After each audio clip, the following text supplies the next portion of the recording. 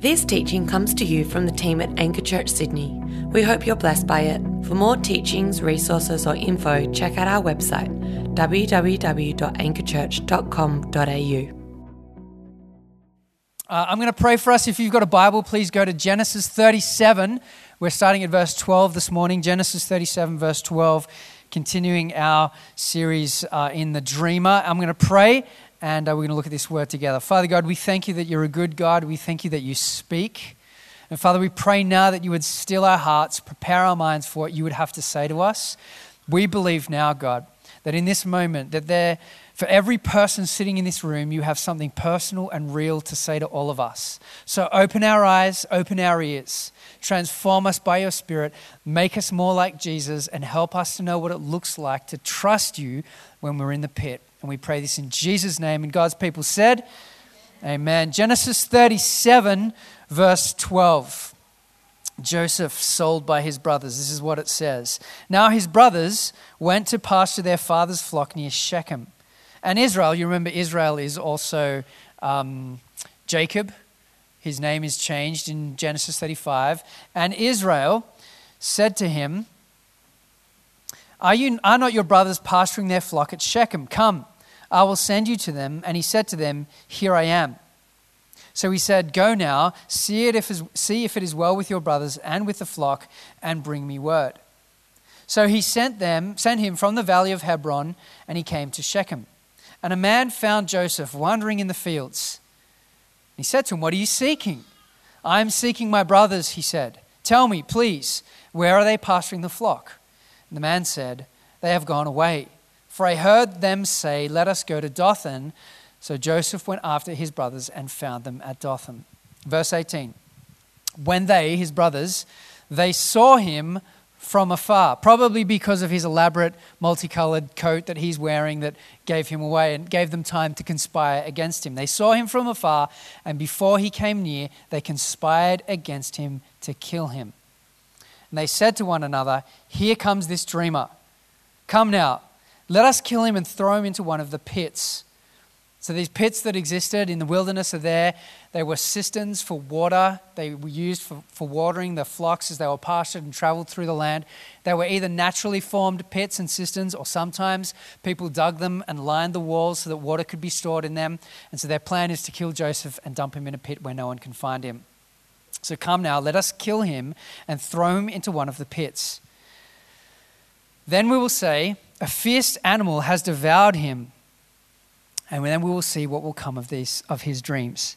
But when Reuben is the firstborn, he's the eldest, he's the one who's responsible for all of this. When Reuben heard this, he rescued him from their hands and said, Let us not take his life. And Reuben said to them, Shed no blood, throw him into this pit here in the wilderness, but do not lay a hand on him. And Reuben's plan is that he might rescue him out of their hand to restore him to his father. We don't know Reuben's intentions. We know he's got an estranged relationship with his father. Perhaps he wants to try and reestablish that. Perhaps he just feels responsible. He doesn't want to have to stand before his father and say, Hey, Joseph is lost. Joseph got killed, whatever. He tries to rescue him. And so when Joseph came to his brothers, they stripped him of his robe, the robe of many colors that he wore, and they took him and threw him in the pit. The pit was empty. There was no water in it. And there they sat down to eat. Now just picture that for a second. Here's Joseph. He's come. He's been stripped of his robe. It's very clear that there are intentions to harm him from his brothers. They throw him in a pit. And then his brothers sit down and eat lunch.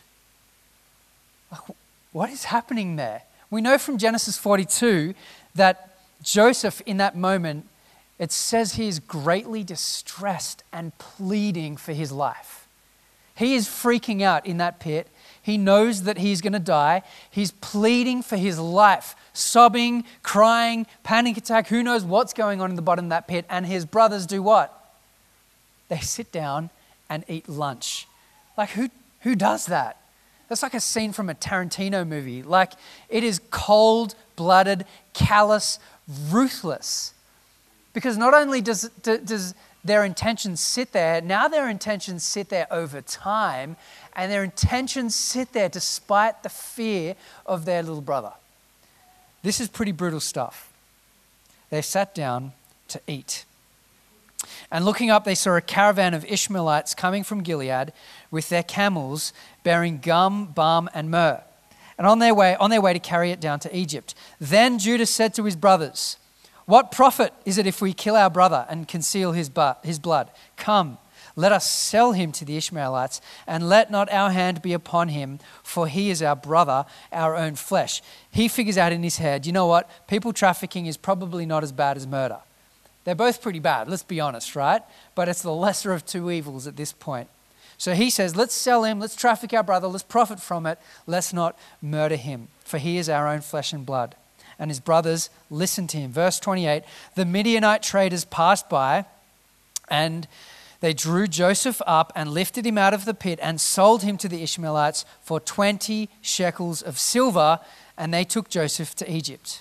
When Reuben returned from the pit and saw that Joseph was not in the pit, he tore his clothes, a sign of great grief, and returned to his brothers and said, "The boy is gone, and where shall I go?" Then they took Joseph's robe and slaughtered a goat and dipped it in the blood. And they sent the robe of many colors and brought it to their father and said, "This we have found. Please identify whether it is your son's robe or not." And he identified it and said, "It is my son's robe.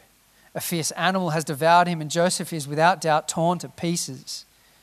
Then Jacob tore his garments and put sackcloth on his loins and mourned for his son many days. All his sons and daughters rose up to comfort him, but he refused to be comforted and said, "No, I shall go down to Sheol, to the place of the dead, to my son mourning." Literally, I will grieve till the day I die, which is fair, given for a parent who has lost a child. Thus, his father wept for him. Meanwhile, while all of this is taking place, the Midianites had sold him in Egypt to Potiphar, an officer of Pharaoh and the captain of the guard. I don't know if you've ever felt like this, but as you think about life and perhaps your life, you think, life's not fair. There's just certain things that happen in life that just feel like they're not fair. Perhaps some form of injustice has been committed against you. Perhaps you've been cheated. Perhaps something has been stolen from you and it feels like it's not fair. Life is not fair. I mean, that you might be thinking, well, thank you for telling me something that I already knew so acutely. Life's not fair. I know this because on Friday, as we were preparing for dinner, Tash said to Judah, our 6-year-old, "How was school today, buddy?" And he was happy up until that point, and he put his face down and he said, "Not good. Not good." And we said to him, "Why, buddy? Why wasn't your day good?" He said, "Well, at recess we were playing touch footy." And touch footy is actually code for tackle footy, just so you know. We were playing touch footy and I went to tip Bailey and this other person pushed me, and so I accidentally pinched Bailey and hurt him, and he cried and he told the teacher, and I had to sit on the sideline and miss part of the game. It's not fair.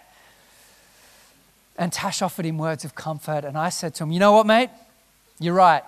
It's not fair. And that's life. Life is not fair. That's just how it rolls sometimes." And you might be thinking, how cruel. It's okay, Tash is there, we balance each other out. That's how it works in our family. But perhaps, sometimes we feel the unfairness of life a little bit more acutely than that. Many years ago, I was studying at Bible college to prepare for a career in vocational ministry, to be a pastor of a church. And I got about 1.5 years into that degree and felt so disillusioned and lost a sense of call that I decided I would quit. I was going to quit, I was running from ministry, and I was going to do something else. I didn't know what that other thing was, but after a season of prayer, I felt that God had said, "You know what?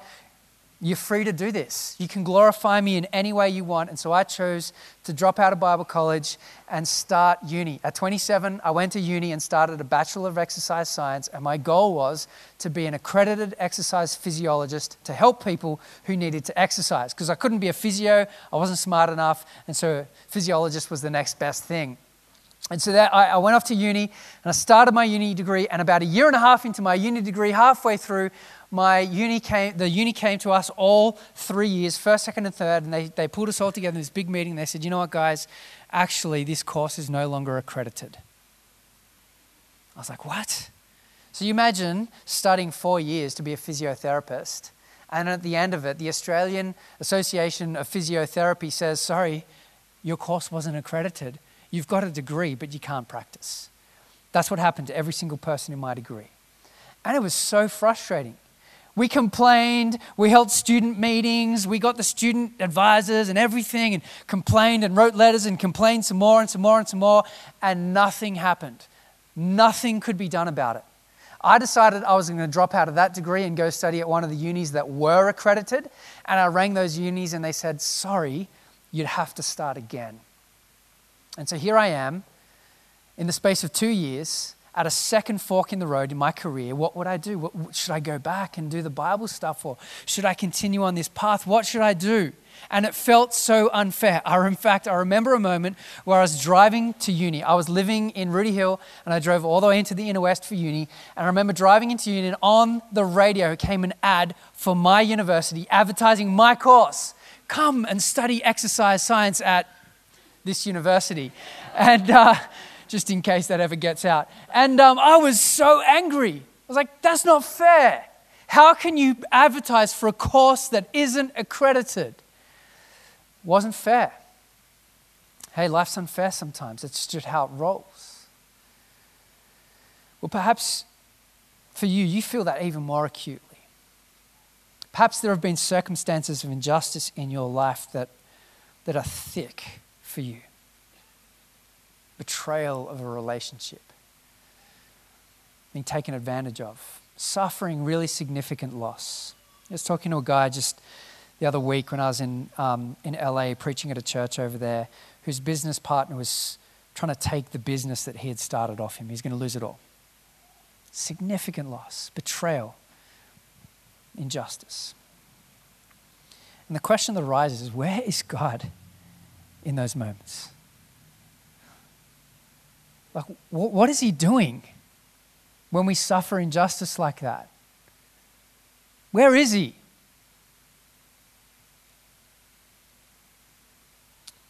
I don't know where you're at this morning, but I believe that every single person in this room needs to hear this message. Because I believe this story that we've just read this morning is a powerful message that reminds us that even though life is unfair, it doesn't mean that God's not there. Even though life is unfair and we know it's unfair, doesn't mean that God is not there. Because God is there with Joseph. He's with him in the pit. So last week we were introduced to this guy Joseph. He's the favorite son of Israel or Jacob. He's been blessed, he's been lavished, he's been favored above his brothers. And this combination of favoritism and Joseph dreams about his brothers and his family being ruled by him cause a deep, deep mess in his family. There's family dysfunction, and today in this passage we see that dysfunction absolutely erupt to the point that Joseph's brothers want to murder him. Pretty significant. And you think your family's bad? This family is completely messed up.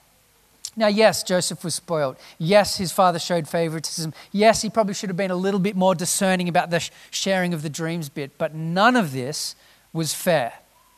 Joseph deserved none of this. He didn't deserve to be in the pit. He didn't deserve to be sold into slavery. He didn't deserve to be treated like this by his brothers. This is a case of injustice, and it is unfair. And I can only imagine in that moment Joseph asking the question, God, what are you doing? Where are you? This feels so unfair, God. How could you let this happen? What about the dreams? God, what about the dreams? It's not fair. I don't know if you notice as we've read through Genesis 37 this week and last week, God is not even mentioned once. He's absent for years throughout the narrative here. God is not mentioned once. Where is he? Go back to Abraham's promise in Genesis 12. God promises him three things. I promise to give you land.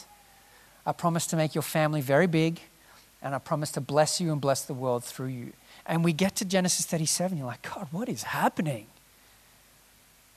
The family's a mess. They're trying to murder each other. There's certainly no blessing. Where are you, God? It seems as if he's disappeared. But if we pay close attention to the events in this story, you notice a number of coincidences that occur. A number of things that just so happen to take place. A chain of events that if this one event didn't happen, then the next event wouldn't happen, and the next event wouldn't happen, and it wouldn't have ended out the way that it ended out in Genesis chapter 50, and God's plan would have played out. A number of holy coincidences. The first is, there is a man in the field, and as Joseph comes to Shechem, the man just so happens to be there at the time that Joseph arrives, and the man just so happens to have overheard his brothers saying they're leaving and going to Dothan, and he just so happens to be there to tell Joseph that that's the case. Now, if that hadn't happened, if that man wasn't there to overhear the conversation and then happened to be back there as Joseph turns up, Joseph would have arrived at Shechem, looked around and gone, my brothers aren't here, I can't find them. He'd go back home and say, Dad, I couldn't find them. I don't know where they are. I don't know what's happened. And he wouldn't have been in the pit. He wouldn't have been sold. He wouldn't have been in Potiphar's house. He wouldn't have been in the jail. He wouldn't have interpreted the dreams. And he wouldn't have been Prime Minister of Egypt if this hadn't taken place. The second coincidence that occurs is Reuben intervenes. You notice there Reuben is very quick to intervene in this circumstances. The brothers all agree together that they should murder and kill Joseph, and Reuben decides that he's going to step in and do something about it. He's quick on his feet. He doesn't quite have the plan all figured out, so he says, hey, let's not kill him. Sure enough, throw him in the pit. That's a good idea. But let's not kill him. And then Reuben has a plan that he's trying to figure out what to do next. But in that moment, Reuben intervenes. If Joseph is killed and thrown into the pit, he doesn't get sold into slavery. He doesn't go to Potiphar's house. He doesn't, the chain of events doesn't happen. The third coincidence is that a caravan of Midianite traders just so happens to be cruising past at the time that the brothers are sitting down, callously eating their lunch while their brother Joseph is pleading for his life in the pit. And this caravan of Midianite traders happens to be a traveling caravan of people who would sell and trade goods and also people. Slave trade was alive and well. And in that moment, Judah decides that he also has a brilliant idea, and his idea is to sell his brother Joseph instead of killing him. He's unaware of Reuben's plan to rescue his brother. We're not too sure of Judah's intentions either, but he has a bright idea to not kill Joseph, but to sell him, and so they sell him into slavery to the Midianite traders. If that hadn't occurred, he wouldn't have ended up in Potiphar's house. He wouldn't have ended up in jail. He wouldn't have ended up in interpreting dreams. Genesis 50 wouldn't have happened. The next chain of events, the next coincidence that occurs is that the Midianite traders get to Egypt and they sell Joseph to Potiphar, who is a high flying official in Pharaoh's army, and he just so happens to have a very saucy and seductive mistress for a wife, and she seduces Joseph. But you know what? The Midianite traders didn't have to sell Joseph to Potiphar. I mean, what about all the other people that were looking for a new slave, a new person to work in their field? How come Joseph just didn't get sold to an average Egyptian worker? How come the Midianites didn't keep him for himself? Or perhaps sell him in the next major city they went to? No, it just so happened that they sold Joseph to Potiphar. He worked in Potiphar's house with Potiphar's wife and ended up in... And so all of these coincidences took place. What do we make of that? Fate? Chance? Luck, unlucky, or divine providence. God perfectly orchestrating the events of life to make his plan happen. I don't know if you saw that movie a number of years ago, and by a number of years ago, I mean like 1998. And I realize some of you, were still in diapers at that point. So the movie was called Sliding Doors with Gwyneth Paltrow.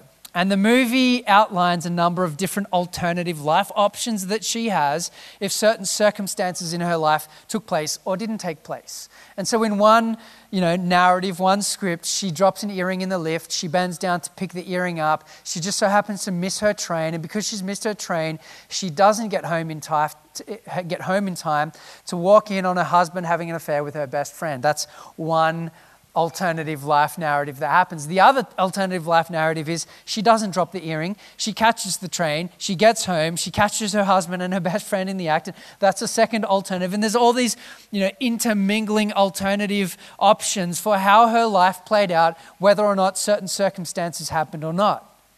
And you kind of get the feeling that that's what it feels like here in Genesis chapter 37. But I think the author includes these seeming irrelevant pieces of information, like a random dude in a field he includes that there so that we would know that God is at work behind the scenes. That his name may not be written there, but he is the one who is behind the scenes orchestrating these events and making sure that they took place. Theologians call this divine providence, that God is the supervisor of even the small moments, that he is the artist of even the fine brushstrokes of life, that God is intimately involved in the details. Now you might be sitting there thinking, that's nice, that's cute, that you would think that God's in control of everything. It's also naive. But I want to say to you, that's what we believe, because that's what this book teaches us. We don't worship an impotent God. We don't worship a God who has created this world but then sits back and is detached and uninvolved. No, we worship a God who is intimately involved and in control of all of the details, including the coincidences, including the irrelevant bits, including the minute details of our lives and this story. What if you think about it? What is the alternative to a God who's in control of everything? Fate? Chance? Luck? I mean, that cripples so many people. So many people look back on their life and think, what would my life have been like if 20 years ago I made this choice instead of that one? What would my life have been like? What would have my life have been like if my uni degree wasn't unaccredited and I finished that degree and became an exercise physiologist? Like, what would life have been like? And fate and chance and luck can cripple us because we think I have to make the right decision. I have to choose the right path of all of the infinite possible choices and be God of our lives. Much prefer my version where we worship a God who's in control of everything and he's good and he has a plan and a purpose, and even when things don't work out, even when we are dealt an unfair hand, we can trust that there's a good God who stands behind it and he's working things out according to his purpose. We don't believe in fluke or chance or luck. We believe in a God who's in control. Proverbs 16:33 says this: "We may throw the dice, but the Lord determines how they fall." We may cast the lots, but God is the one who determines which one is chosen. God is in control. But as just a little tangent here, this is free, just as an aside. Circumstances like this are not a good guide. Circumstances are not a good guide. I've heard people say things to me like, I met this girl and she was wearing a red jumper and man, she was just so beautiful. And then I got in my car and I drove home and I followed a red car the whole way home. Like the whole way home, every turn I took, it took as well. And I got home and I thought, it's a sign from God that I need to marry the girl in the red jumper. I'm like, are you kidding me? It's only with the benefit of hindsight that we can look back and go, now I see. Now I see what God is doing. But before that, you don't see, we don't know, we're not God. We can't see the whole story. Circumstances are not a good guide. Our scriptures, prayerful dependence on the Spirit, the wisdom and counsel of community, they're good guides. Circumstances can be a very, very bad guide at times. And so, I believe that this story is recorded for us to know that even when life is unfair, God is still there. Even though life is unfair, it doesn't mean that God is not there. So how do we trust God when we find ourselves in the pit? How do we trust God when the dreams just don't come true?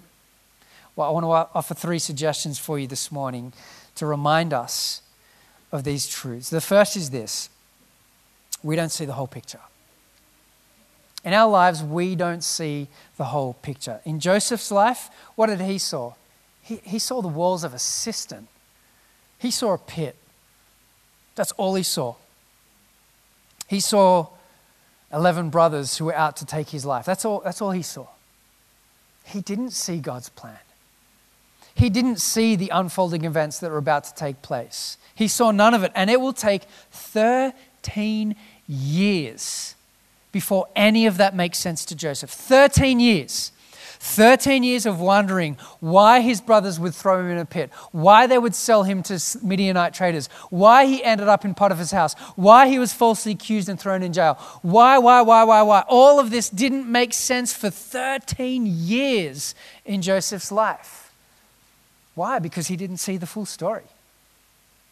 All he saw was the circumstance that he found himself in. And maybe that's you. Maybe that's all you see. A number of years ago, actually very many years ago, when I was about 10 or 11 years old, I remember trying to help my dad mow the lawn. And we immigrated from South Africa to Australia. And in South Africa, you didn't have a petrol-powered lawnmower. We had electric-powered lawnmowers with these gigantic extension cords that you'd run to your house and then mow your lawn. And so there I am, we're living in Wollongong at the time, and I'm mowing the front lawn thinking, I am the king because I get to mow the lawn, I'm a man, and I'm mowing, and my lines are perfect. And my dad's standing up on the front porch, and he starts yelling at me. And I'm thinking, what?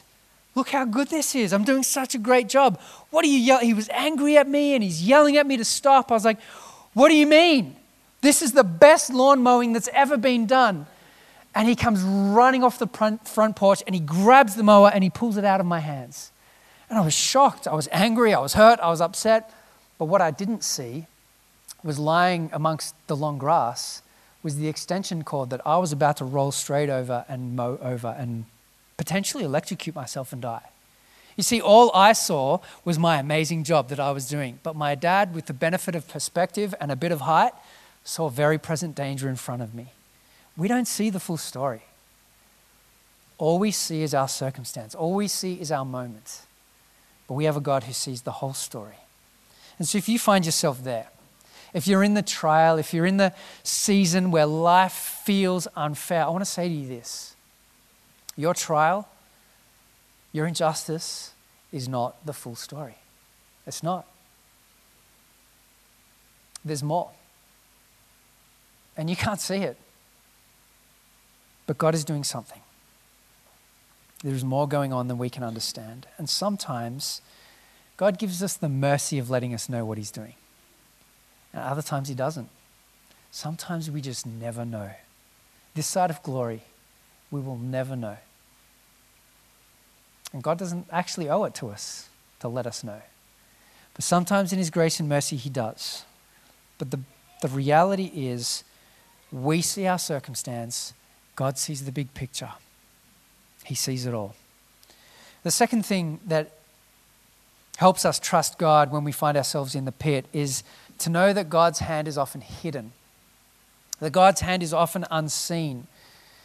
That God is at work, but it doesn't appear obvious. In fact, God's handiwork here was hidden for more than a decade in Joseph's life. He just didn't know. And yet, despite the injustice, God was at work. At every step of the journey, God was intricately weaving together the narrative of this story to make it work out the way he wanted it to. And Joseph didn't see God's hand. In fact, it felt like to him the exact opposite. I want to say to you, God is working even when you can't see it. God is working behind the scenes. His hand is often hidden, and it might feel the exact opposite of God working. But he's there. He's working. He has a plan. He sees. He knows. Just because life's not fair doesn't mean that God's not there. Thirdly, we need to remember that God bends even evil to achieve his purposes.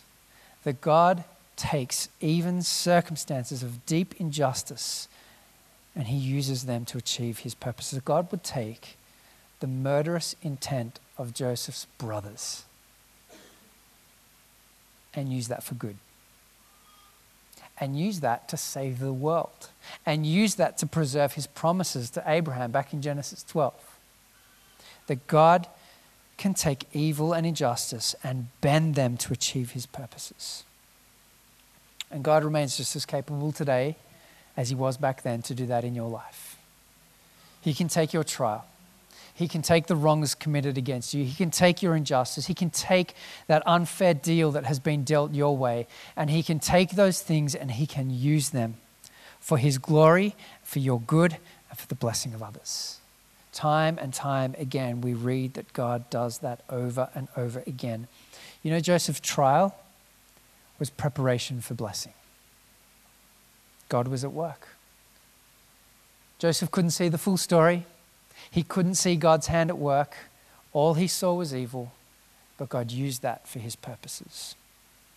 But really, the best example of that is not the life of Joseph. It's actually the life of Jesus. His life, his trial, his crucifixion.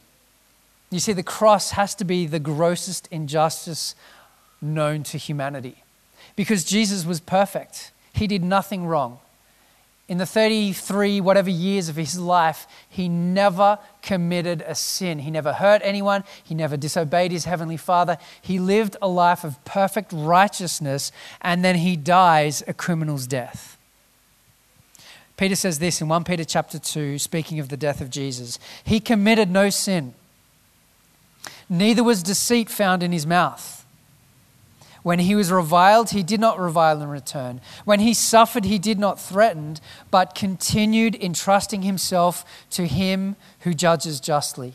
He himself bore our sins in his body on the tree, that we might die to sin and live to righteousness. By his wounds, we are healed. By Jesus' injustice, we are healed. By the unfairness of the cross, we are healed. We are set free. We are forgiven. We are made righteous. God is the one who takes evil intent and bends it towards his purposes, his glory, and ultimately the blessing of all people. Jesus was sold by a brother for 30 pieces of silver, betrayed by Judas.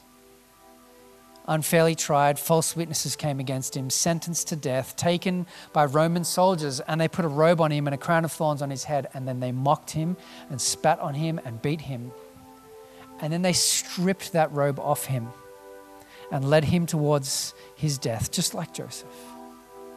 And there Jesus, in what can only be described as an act of unfairness, dies on the cross for your sin and mine to bless the world. Just because life is unfair doesn't mean that God's not there. He's there. Even when you can't see it, even when you can't see the full story, even when we can't sense that God's hand is at work, even when life deals us an unfair hand, God's there. He's there, he's working, he's in control of every millisecond of every day, of the small details. There are holy coincidences that he has ordained and said would take place to achieve his purposes. He has a plan. And today, God is calling you to trust him, wherever you're at, to trust his goodness, to trust that he sees the full story, to trust that he is working, to trust that he's good. Perhaps you've never done that before. You've never fully trusted God with your life. You've never handed everything over to him. Today, God is beckoning you and calling you to do that. He's worthy of it. I want to close by sharing a story of a man that I saw over many years do that very thing. His name's Joe. I went to church with Joe and his family a number of years ago. Joe was a Western Sydney working class man, if there ever was one. Worked in a production line in a factory, very hard manual labor, but worked hard to provide for his family, got married, bought a house in the western suburbs, and worked to pay that mortgage off. Had a family, had kids, coming to our church. And after a couple of years, Joe finds out that his best mate has had an affair with his wife, his best friend. Crushing.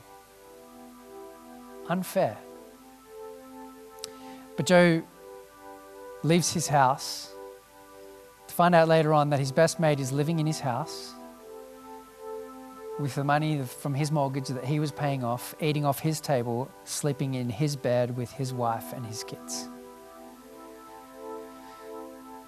Joe was a fairly intimidating looking guy, big Maltese, looked like a bikie, rode a Harley Davidson.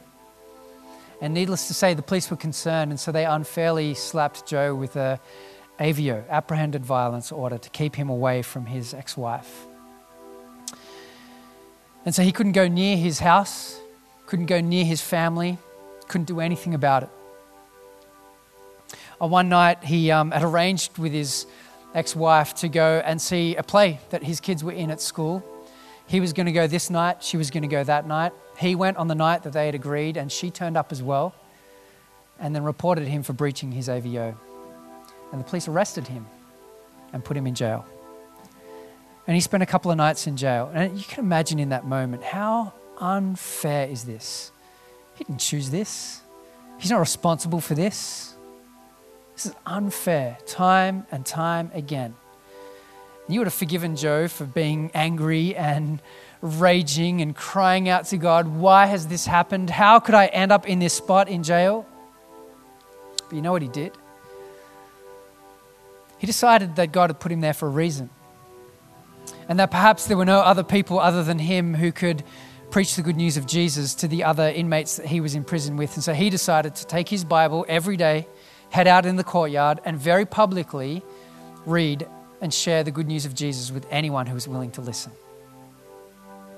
He did that for the couple of days and nights that he was in jail. Eventually, Joe was released and cleared of any charges and wrongdoing, but a number of years later, Joe was diagnosed with cancer, terminal cancer. And he fought a battle against cancer, and in the end of 2017, he lost that battle and passed away, leaving his wife, 4 kids, a house that he had paid off and never really got to enjoy. You think to yourself, how unfair. Of all the people who had been godly, who had demonstrated that he could walk through a season of suffering and still cling to Jesus, and then cancer? It's not fair. But you know, in all the years that I saw Joe walk through his journey of cancer, and indeed walk through all of the circumstances of his life that were unfair, I never once heard him complain. Now, he may have. He certainly didn't do it publicly. But what Joe did do throughout his battle with cancer was very publicly journey through that in a real and raw way. He posted everything online, including how horrendous chemotherapy was, including how horrible the nausea was, all of it. He shared it all. But he also shared his deep and abiding hope in Jesus, and then called people themselves to trust in him. Not once did I see a public Facebook comment or an interview on stage where Joe complained. He, for me, is a hero. I look at Joe's life and I think, God, I want to be like that. I don't want the circumstances, but I want the faith that whatever trials I face, I would be like that. Friends, even when life is unfair, it doesn't mean that God is not there. He is there. He has a plan. He's working. He's good. You can't see the full picture. God's hand is often hidden, but he does take evil and bend it for his purposes. And today I want to call you to trust that good God, to trust him. I'm going to respond this morning to that God in a couple of ways. The first is with the Lord's Supper. Through this meal, a meal for those of you who love Jesus, this is a reminder of God's presence. This is a reminder that God takes evil and uses it for good. For in the death of Jesus, his body was broken, and that is the bread that represents his body broken. His blood was shed. The grape juice represents that. So we invite those of you who love Jesus to come forward, dip the bread in the grape juice, eat it, and remember, this is what our God does.